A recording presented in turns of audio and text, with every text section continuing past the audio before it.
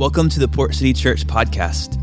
You're listening to our Advent meditation series, where we are slowing down in order to prepare our hearts to celebrate Christ this Christmas. To help guide our time, we'll read together in the Gospels, each week focusing on a different theme, with this week's theme centering on the prayers of Jesus. We hope these Advent meditations will focus our minds and prepare our hearts to celebrate Christ this Christmas season, as we let Jesus introduce himself to us all over again. Happy Thursday, and welcome back to our Advent meditation series, as we're spending the days leading up to Christmas looking at Jesus Christ and the hope his arrival and eventual return brings us.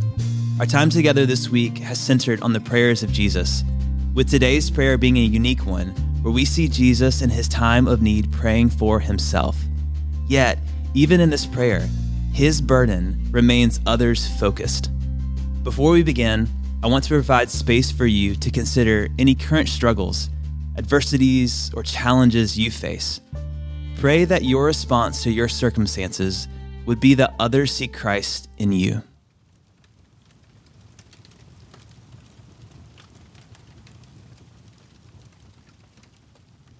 Father, thank you for this time to be with you, to slow down and to ponder the prayers of Jesus.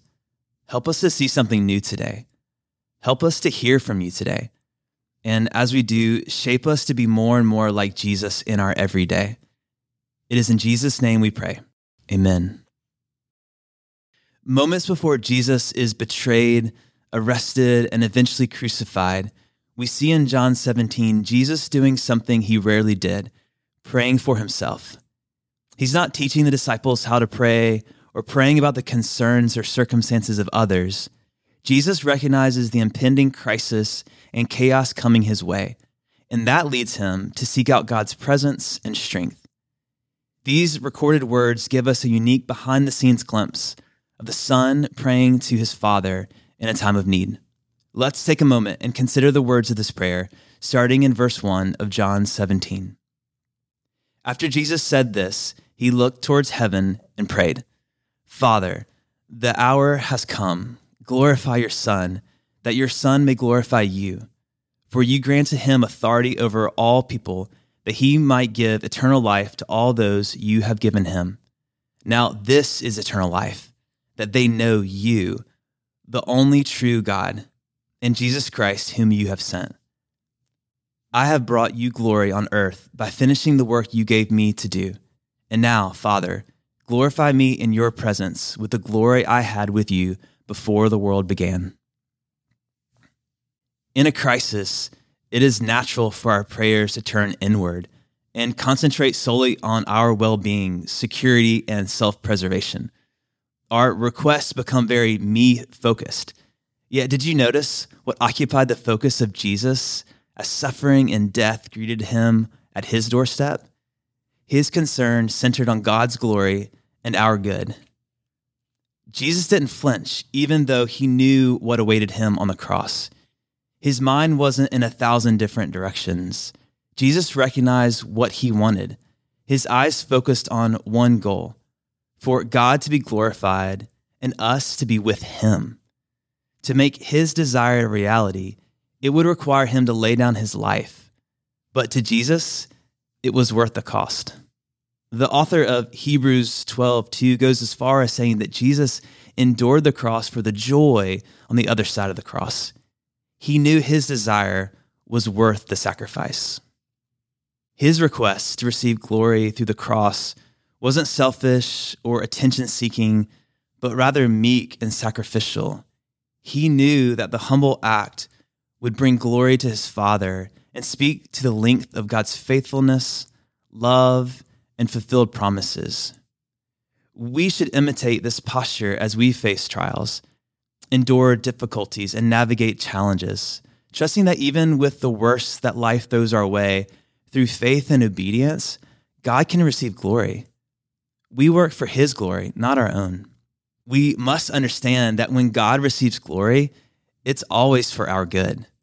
Jesus seeking the glory of the Father resulted in our salvation from sin and our ability to experience a full and vibrant life right now and in a perfect form eternally when Jesus returns. Every longing finds its fulfillment in Christ alone. Our yearnings for purpose, hope, meaning, and unconditional love rest in Him. Before we wrap our time together, we want to provide you space to respond to what we read and maybe to what God is trying to say to you. First, take a moment to process this question. How has God's glory been for your good?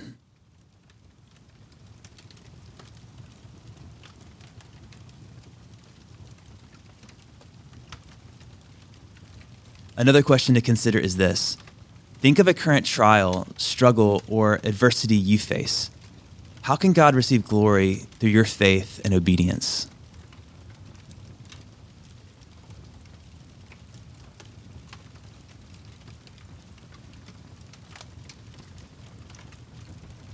Now, take a moment to pray for what God places on your heart during this time, and then I'll come back and share a prayer for all of us.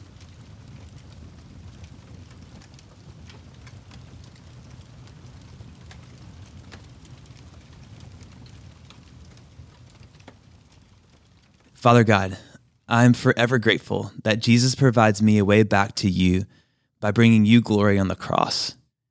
It is there where we find forgiveness and freedom. When I ponder the depths of your love, my soul wells up in delight, worship, and gratitude. It is worth giving my life away and spending the rest of my days bringing you glory. Be glorified in my life.